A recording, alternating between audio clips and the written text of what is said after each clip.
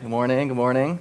I always on a snowy day, I always know the people who are here are the ones who want to be here. So thank you all for coming today to church. It was 60 degrees yesterday. I don't know. Good morning. My name is Sam. Like some of you know, I lead the youth group here at Calvary Chapel. And Pastor Steve is visiting his daughter in Virginia. His daughter is my sister, and so that makes me his son, for any of you who didn't already know that. I'm gonna start with prayer today. All right. Father God, thank you for today. Father God, I agree with Jordan, Lord. Let the words that come from this pulpit be your words, Lord, your words to minister to all of us here. We love you. We need you. In Jesus' name, I am asking. Amen.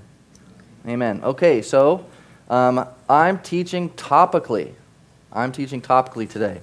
Normally at Calvary Chapel, we go verse by verse, chapter by chapter, book by book, and that's an amazing way to teach the Bible because you don't miss anything. Right? You don't miss anything. You can't get your pastor's favorite topics. He doesn't leave out the ones that he doesn't like. He's just going through the whole Bible. You also don't miss the context because every week, the context is what happened the week before and what happened the week before that. But I can't do that. I can't just zoom in with all the context. So the passage we're going to start today, but we're going to be all over the place. The passage where we're going to start today is in Judges, in the book of Judges, Chapter 6.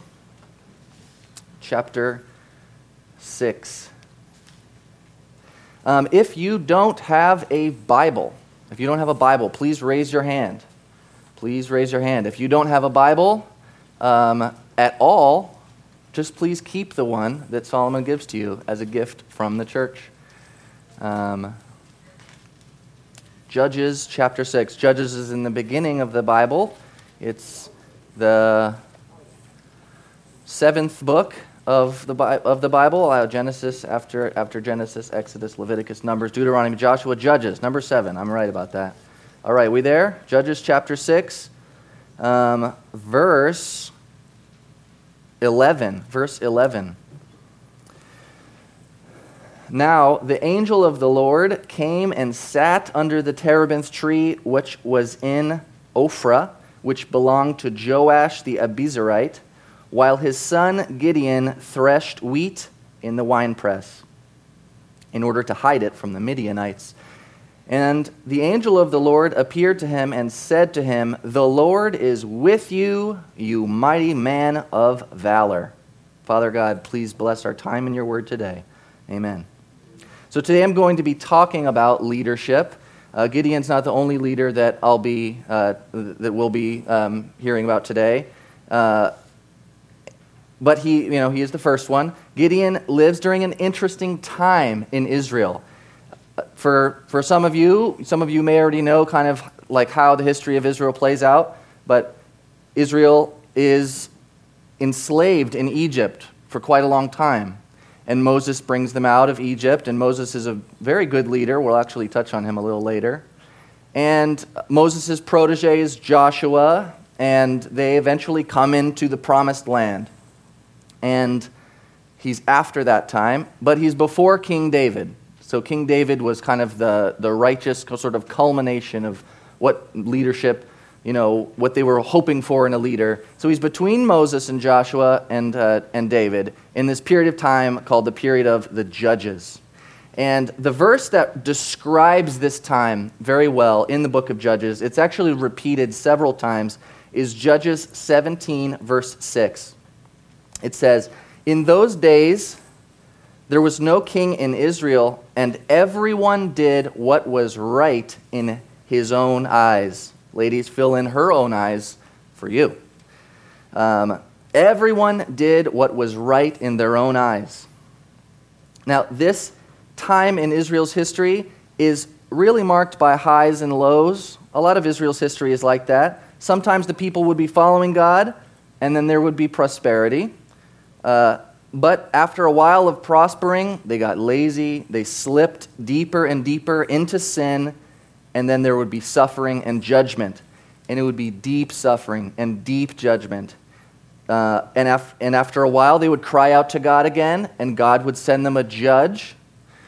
The word judge isn't great for us, is it? Because what do we think of when we think of a judge? We think of, like a robe and a gavel, and he's sitting up there. This is not that kind of judge.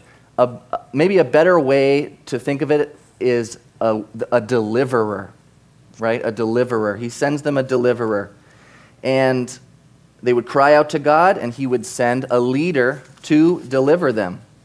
And we meet Gideon when the Israelites are in this low time. A lot of disobedience, a lot of worshiping idols, and suffering.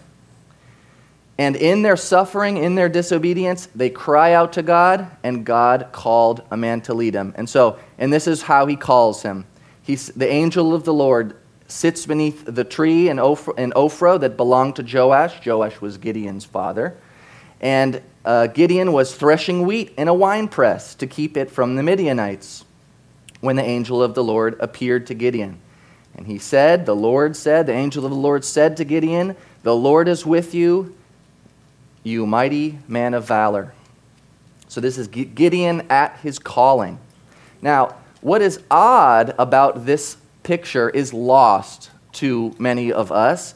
He's threshing wheat in a winepress. Threshing wheat, maybe you've seen this before in a movie, because I've definitely never seen it done live, is you get all the wheat kernels, right? And maybe you've seen this before, and it's in a big sieve, and you throw it up into the air. Has anyone ever seen this before? And then stuff falls back down, and some stuff blows away. The stuff that's falling back down is the good wheat kernel, the stuff that you want to eat, and the stuff that's blowing away is the stuff that you don't want to eat, right? So what do you need? What do you need if you're going to do this? You need some wind, right? And a wine press is a hole, okay? So he's threshing wheat, in a wine press. There's no wind in this wine press. That's something you do on a hill, but because the Midianites were oppressing the nation, Gideon is doing this in a pit. Scripture is pointing out this on purpose, okay? He's pointing this out. God is pointing this out to us because he wants us to get that this guy is a coward, okay? But God calls him anyway. Gideon asks for a sign, and God gives him a sign, and then God gives Gideon his first job. God says, "I want you to get rid of the false idol that's in the middle of the town." All right? Judges 6:27. You see what Gideon does here, Judges 6:27. "So Gideon took 10 of his servants and did as the Lord told him, but because he was afraid of his family and the townspeople, he did it at night rather than in the daytime." Why does Scripture tell us that he did it at night instead of in the daytime?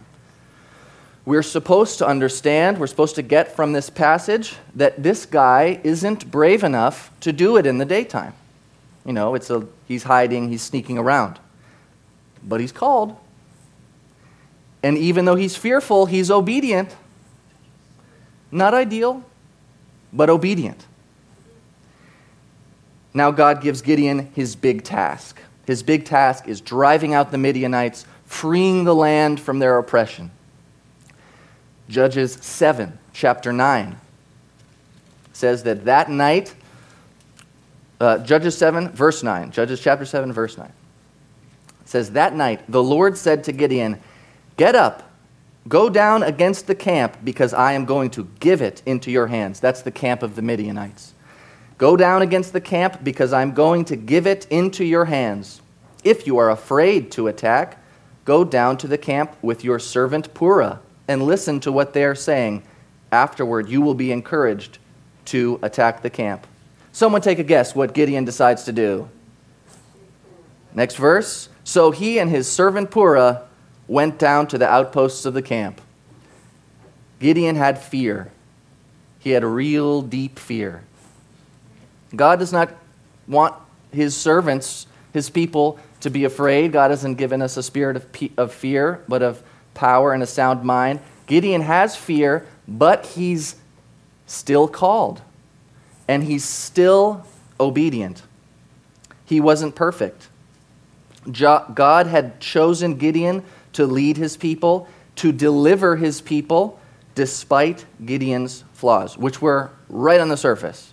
You talk with Gideon, you see what he's doing, there they are, confronting you. There's a whole lesson in there, I think, for some people in this room, that God uses flawed people, but it's not today's lesson. The next leader we're going to talk about is Hezekiah. That's the passage we'll be reading is in 2 Kings. 2 Kings verse 18, or chapter 18, verse 3 through 7, the first part of chapter 7. He was called by God to lead Israel. Let's see how he started. He, Hezekiah, he did what was right in the eyes of the Lord, just as his father, this means his ancestor, just as his ancestor David had done. He removed the high places, he smashed the sacred stones, and cut down the Asherah poles. Those are idols that people were worshiping. He broke in pieces the bronze snake Moses had made. For up to that time, the Israelites had been burning incense to it. It was called Nehushtan. Hezekiah trusted in the Lord, the God of Israel. There was no one like him among all the kings of Judah, either before him or after him. He held fast to the Lord and did not stop following him. He kept the commands the Lord had given Moses, and the Lord was with him, and he was successful in whatever he undertook. Wow. Who here would like to be a little bit like Hezekiah? Raise your hand if that applies to you. Is successful in whatever he undertook. Can you imagine that? Oh my goodness. He's called, he obeys, he succeeds in a major way. Let this verse sink in. It's important for me to remember sometimes that every verse in Scripture is there on purpose, okay? So if a verse is there, that means that God wanted you to read it, and he wanted 2,000 years of people to read it because it was true, it was truer than true. He decides to say about Hezekiah, there is no one like him among all the kings of Judah, either before him or after him. Wow. Talk about a good leader. God is willing to go so far as to say, this guy's he's the guy, he's the man. It's the inspired and perfect word of God. And he decides to include this detail about Hezekiah, which makes it true, super true. Imagine if Scripture said, Pastor Steve is kind of funny. Okay? Imagine if Scripture said that. That would mean that beyond the shadow of a doubt, we would know that he was funny. And that's funny for me because I'm his son, and I've been hearing his jokes for 2 decades. Verse 7 says that the Lord was with him, Hezekiah. He was successful in whatever he undertook. This is a wonderful leader, guys. This is an amazing leader. Verse 7 says he also obeys God when it's unpopular. That note in verse 4, it says he smashed the bronze serpent that Moses had made because the people were worshiping it. That thing is like 500 years old at that point. Think about that. That would be like me putting a stick of dynamite under the Liberty Bell because people were praying to it, right? Whoa! This is a relic of their history, of their religion, and people had begun worshiping it, and Hezekiah was like, not happening anymore. And he broke it in pieces. He smashes it in pieces. A bold move. He's called by God. He's fiercely obedient, and he's successful. But after all this good stuff, and there was a lot of good stuff, pride comes in. 2 Chronicles chapter 32, verse 25, talks about it. It says, But Hezekiah did not repay according to the favor shown him by God. For his heart was lifted up. Therefore wrath was looming over him and over Judah and Jerusalem. What did he do? I'm going to summarize part of it. Some folks came from a foreign land called Babylon, and they came in and they said, "Wow, Hezekiah, we have heard all these amazing things about you. You've been so successful in literally everything that you do. How is that possible? You've beaten your enemies in battle. You've recovered from this deadly disease. There are so many things. Amazing. How do you do it?" That's a paraphrase. And Hezekiah, and this is also a paraphrase, says, "Guys, wait until I show you everything else I have going on." And this is not a paraphrase. 2 Kings chapter 20, verse 13 says, "There was nothing in his palace or in all his kingdom that Hezekiah did not show them." So they come, wow, they're doting on him, and Hezekiah is feeling it. He likes it, and he shows them everything. He shows them all his riches, everything that he's done. Who do you think's getting the credit for all of this? Hezekiah. You better believe it. And a prophet comes to rebuke him and says, "Wrath is coming on this country because of your pride." How would a prideful person respond to this? 2 Kings chapter 20, verse 19 says, the word of the Lord you have spoken is good," Hezekiah replied, "for he thought, will there not be peace and security in my lifetime?" So what's his response? The prophet says, there's judgment coming on Israel, on the kingdom of Judah because of you. And he says, well, at least it's not going to be while I'm alive. Thank God. Someone else will deal with that. I'm going to be dead. How lame is that? His heart is filled with pride. Who's he thinking about? Himself. Ugh, gives me the creeps. But he's called. He's called by God. He obeyed God, and he really messed up right here. Now remember, this is Scripture. So God is including these details about Hezekiah on purpose, because there's something about leadership that we're supposed to know. We see a guy in Gideon. He's called. And right away, in the beginning of his leadership, he's full of fear. And he doesn't shake it for a while. He's fearful in the beginning, and God tells him to do something, he's fearful, and then God tells him to do something else, he's fearful again, fear. But he's called. And he obeyed. And Hezekiah had been a good king for quite a while, and sometime in the middle, he's full of pride. He would rule for quite a while longer. At that point, he could only think about himself. A lot of people would die when this prophecy came true. But he can only think about himself. But he was called, and he obeyed. What about Moses? We talked a little about Moses before. Moses had an amazing calling. His mother saves him from death by hiding him in a basket and putting him in the river. He's found by the king's daughter, and he's raised as a prince. He's raised in luxury. He grows up in the palace, and he sees his people being oppressed by the king, and he kills someone. He's trying to make it right. So he kills someone who's hurting one of his people. But he has to flee. He has to flee into the wilderness. He lives for 40 years in the wilderness. 40 years. I'm not even 30 yet. So I have to do that all again, and then 10 more years. That's what Moses did in the wilderness. And at the end of those 40 years, God calls him to say to the king of Egypt in Exodus chapter 9, verse 1, "This is what the Lord, the God of the Hebrews, says, let my people go so that they may serve me." And God works miracles through Moses. He leads the people out of slavery. God gives the law to Moses. And Moses spends time with God.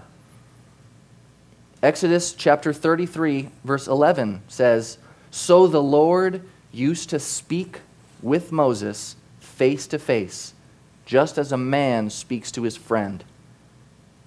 That also gives me the shivers. Can you imagine? God includes this detail about Moses. He wants us to know, this man is my friend. Imagine that. The creator of the universe considers Moses a friend. It's not Moses saying, that guy's my friend. It's God saying, he is my friend. This is special. He's called miraculously. He obeys spectacularly. Miracles and the plagues and he parting the Red Sea and many other things. And he's God's friend. But by the end of his life, very soon, Israel, they had gotten out of Egypt, they were wandering in the wilderness, and they were going to enter into the promised land. They were going in. And Moses messes up. The Israelites are in the desert, and they're thirsty. And they go to Moses and complain. Now, if you read Exodus, Leviticus, Numbers, Deuteronomy, they do this all the time. They complain all the time to Moses. This is decades of complaining. Can you imagine? I can barely withstand 10 minutes of complaining from my cute children, but there's a mass of smelly and disgruntled people who are complaining just nonstop to Moses. And they do it again. In Numbers chapter 20, verse 3 through 5, the Israelites say, "If only we had died when our brothers fell dead before the Lord. Why did you bring the Lord's community into this wilderness that we and our livestock should die here? Why did you bring us out of Egypt to this terrible place? It is no grain or figs, grapevines or pomegranates, and there's no water to drink." I'm adding to their tone a bit there. I don't know if you can tell. So Moses goes to talk with God, and verse 7 says, "The Lord said to Moses, 'Take the staff, you and your brother Aaron, gather the assembly of Israel together, and speak to that rock before their eyes, and it will pour out its water. You will bring water out of the rock for the community so they and their livestock can drink.' So Moses took the staff from the Lord's presence, just as he commanded him. He and Aaron gathered the assembly together in front of the rock, and Moses said to them, 'Listen, you rebels, must we bring water out of this rock?' Then Moses raised his arm and struck the rock twice with his staff, and water gushed out, and the community and livestock drank." Moses lost his temper. He disobeyed God in front of the whole nation as well. What did God tell him to do? Speak to the rock. What did he do? Hit the rock 2 times. Right? He disobeyed God. He lost his temper. He had anger issues. This wasn't the first time that Moses lost his temper. But he was called. And he obeyed. And so this all brings me to my point. Why are you all here? Are you here for the leader? For the man? What happens when the leader messes up? When he's acting in fear? When he's speaking in pride? When he can't think about you, he can only think about himself? When he's reacting in anger? When he strikes instead when he should speak? What about when he doesn't perform as well? When he doesn't speak as well as you like? I tell you what, there's always a better speaker. A funnier speaker. A smarter speaker. The question you should ask yourself is he called? Does he obey?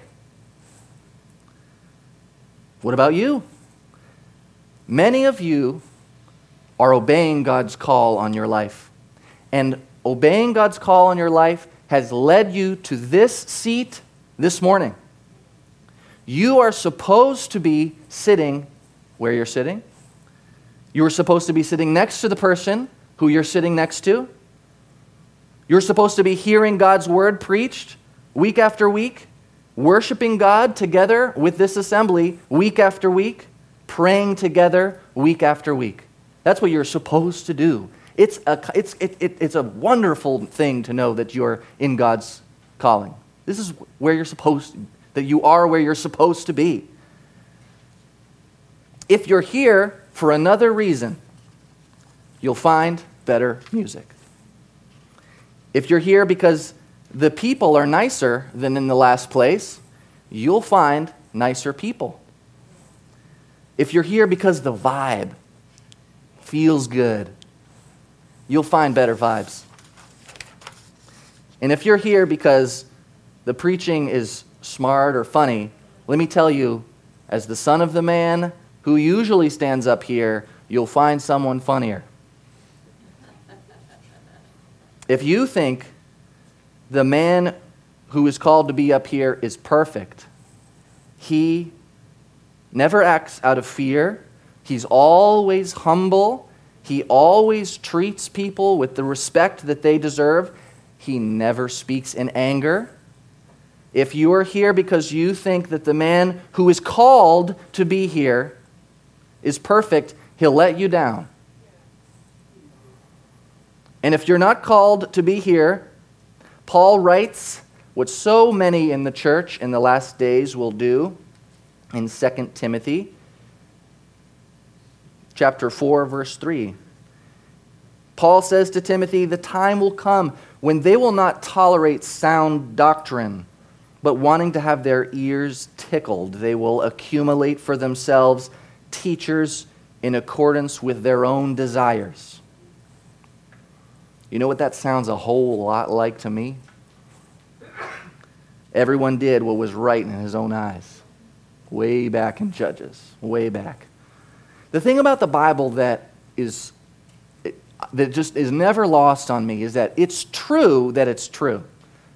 But it's like it's still happening today. Right? It's truer than true.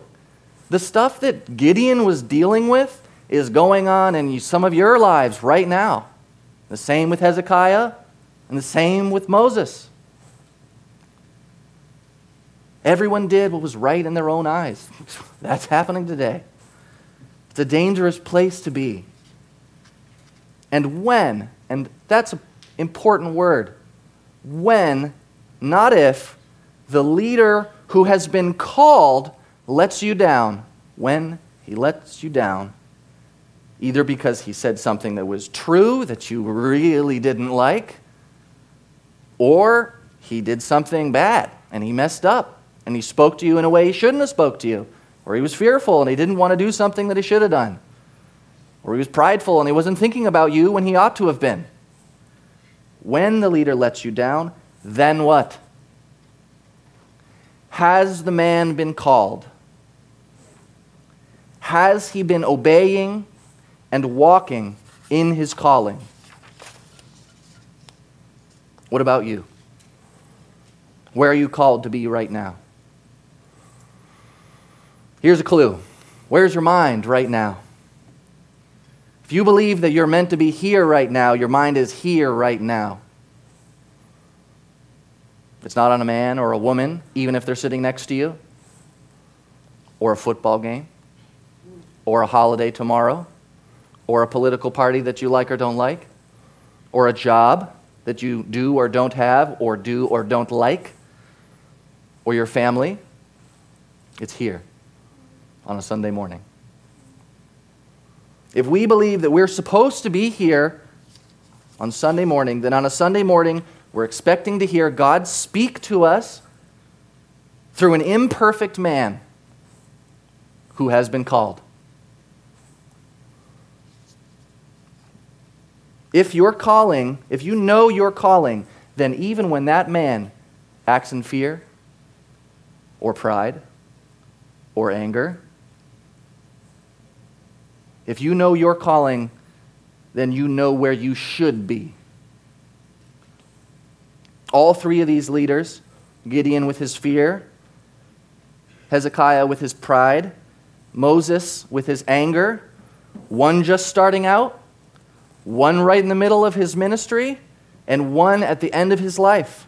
All three of these flawed men were nonetheless called by God, and they were obedient. And you could find yourself opposing them, but then you would find yourself opposing God. In all three of these men's lives, there was people within and there was people without, people in the nation and people outside of the nation who opposed him. And he was flawed, but that's not the point. The point is that God called him. And so, in opposing the man that God called, opposing the flawed man, the fearful man, the prideful man, the angry man, they found themselves opposing God. Tell me how you think that works out. Not well. It doesn't mean that God won't discipline a leader who messes up. And this isn't an excuse for leaders to just excuse themselves and do whatever they want. James chapter 3, verse 1, in the last part of the verse, says that teachers will incur a stricter judgment. But this morning, it's not about them. It's about us. It's about you. About your attitude towards leadership. And we live in a country where it's all about me. I'm basically my own God. I'll do whatever I want, right? You know, and in the story of Christianity, there was the Reformation, where part of the church broke off and said, we need to be reading the Bible for ourselves. And so people read the Bible and they said, does this mean I should get another car? Is that what you mean when you say, please take care of the poor? Does this mean I should, take care of myself more? Right? We live in a culture, in a world where it's me. And that's not the way that God meant it to be. Christ died for you, and he also died for a body. He died for a group. He wanted the church. A leader who is called will, by God's grace, walk towards Christ and bring others with him. And just like you and just like me, a leader who is called and who is obeying will become more and more like our Savior, and just like you and just like me, that leader might fall and stumble and not treat you the way that you deserve to be treated and not do the things that you wish that he would do. Oh, that when we stumble towards Christ. Oh, that when we fall on our face, that we fall towards the cross. The leaders in this church and in many churches are called. They are supposed to be here. Divinely, before they were born, they were meant to be leaders here. And they are not perfect.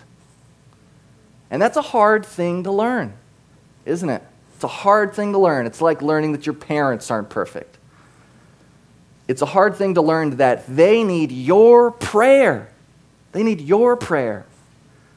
They need your patience sometimes. They need your forgiveness sometimes. They need your encouragement all the time. And the question is that when they mess up, the question is, in spite of their faults, are they meant to be here, imperfect as they are?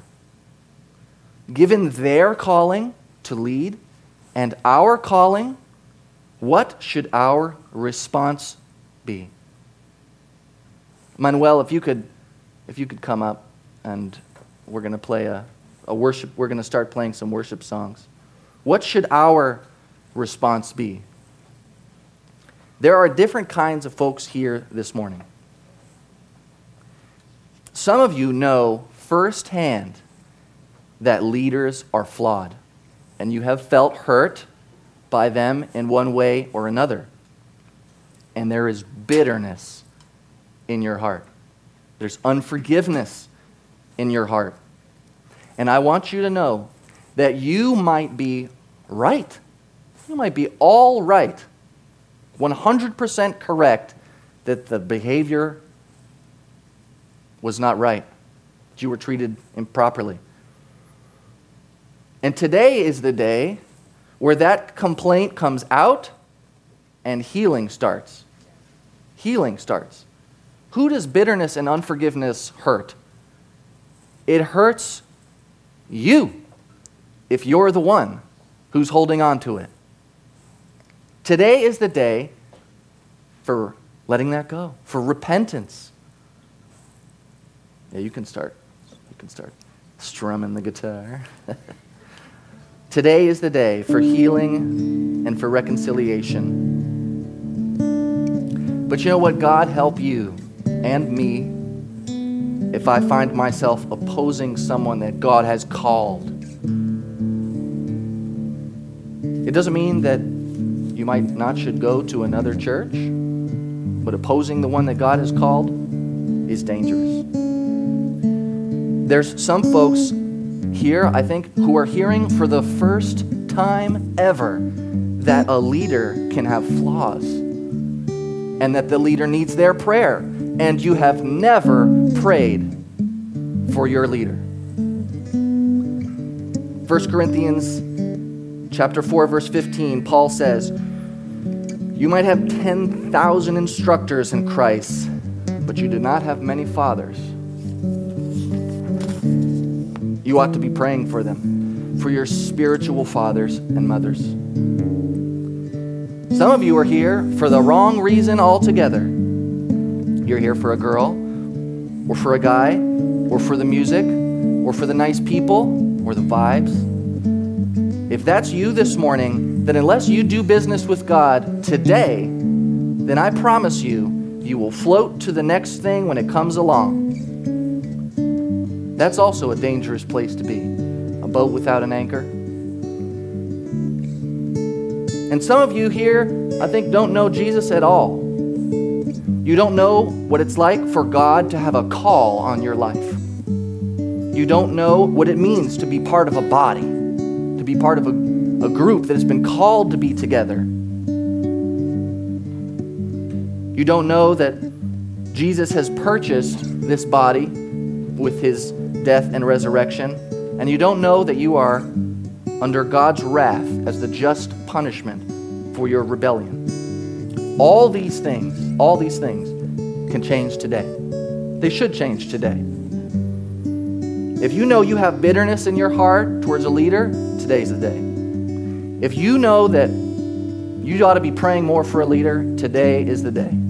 If you're a Christian without an anchor, today's the day to find one. And if you're a person who doesn't know Jesus, today's the day to meet him. If any of those things apply to you, we're going to have some people coming up to pray. And if the prayer couples could come up, we're going to have some people coming up to pray. And if those things apply to you, today's the day to come and pray about it. But I recognize that there might be some people in here that those things don't apply to you. You have let go of bitterness and unforgiveness. You've been praying for your leaders. You have an anchor. You know your calling. And you know Jesus. If that applies to you, and only you, because some of you need to be coming up and praying through some of this stuff, I want you to find one or two people next to you and pray for the leaders in our church.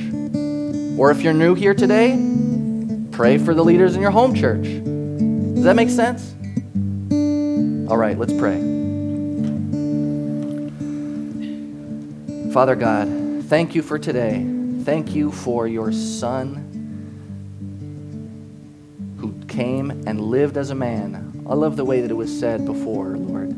He died the death that we deserved. He lived the life that we ought to have lived. And he bought us by his blood. And he raised from the dead to prove that he did. And he bought a church. He bought a body. And he called us. He gave us a calling. Father God, reveal your calling to many here today. I pray that there would be many today who are ready to move forward in one way or another. We love you, Lord, and we need you. In Jesus' name I pray. Amen. All right. Now's the time.